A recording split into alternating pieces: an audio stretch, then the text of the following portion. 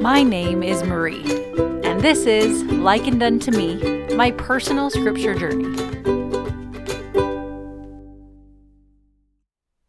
I'm sure we've all heard the Savior's admonition to take his yoke upon us.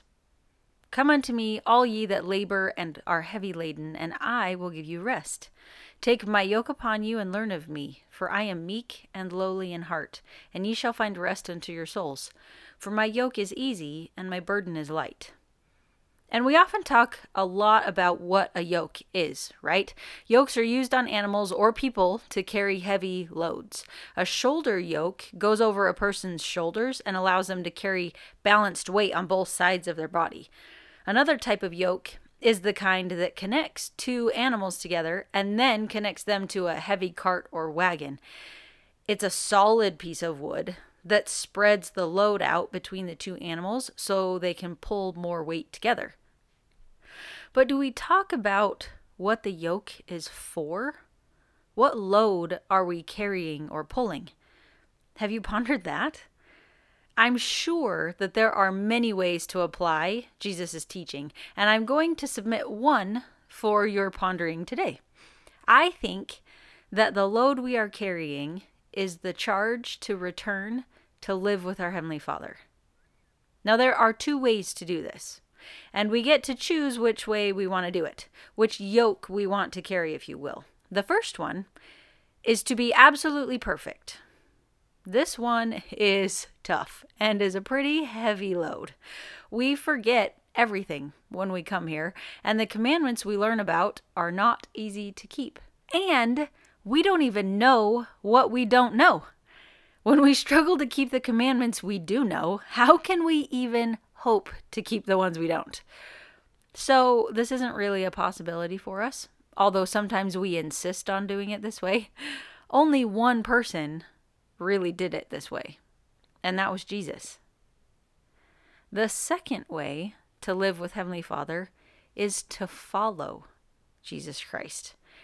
Yes, he was perfect, but his perfection doesn't save us. It only saves him.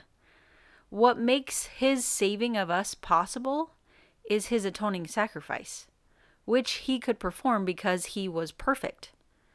He suffered for our sins so that we don't have to if we repent. He says to come unto him, be baptized, repent.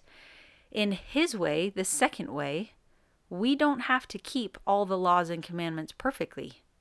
We just need to follow him, be baptized, and repent. So when Jesus is talking about taking his yoke upon us, I think he's saying, don't worry about being perfect right now. That's the eventual goal, but for now, have faith in me, follow me, repent, be baptized. I'll take care of the rest of it. That doesn't mean we get a free pass to do whatever we want to, though. He wants us to give him all we have. And it's interesting that on paper, it can look like one person gives more than another. For example, someone who is born in the church may serve for 80 years, while there may be a convert who is baptized when they're 80. But Jesus' requirement of them is no different than what it was of my grandpa or an apostle or what it is of me. My all I have to give, he wants it. That's why his yoke is easy and his burden is light. I don't have to live a perfect life. I just need to seek him. His standard of repentance and baptism is one I can keep. I can keep repenting. I can put my faith in him. I can follow him the best I can. He will worry about the rest. Take my yoke upon you, he says, and learn of me, for I am meek and lowly in heart, and ye shall find rest unto your souls. Thanks for listening. Any quotes or scriptures or stories that I used are cited in the description. This is Likened Unto Me, my personal scripture journey.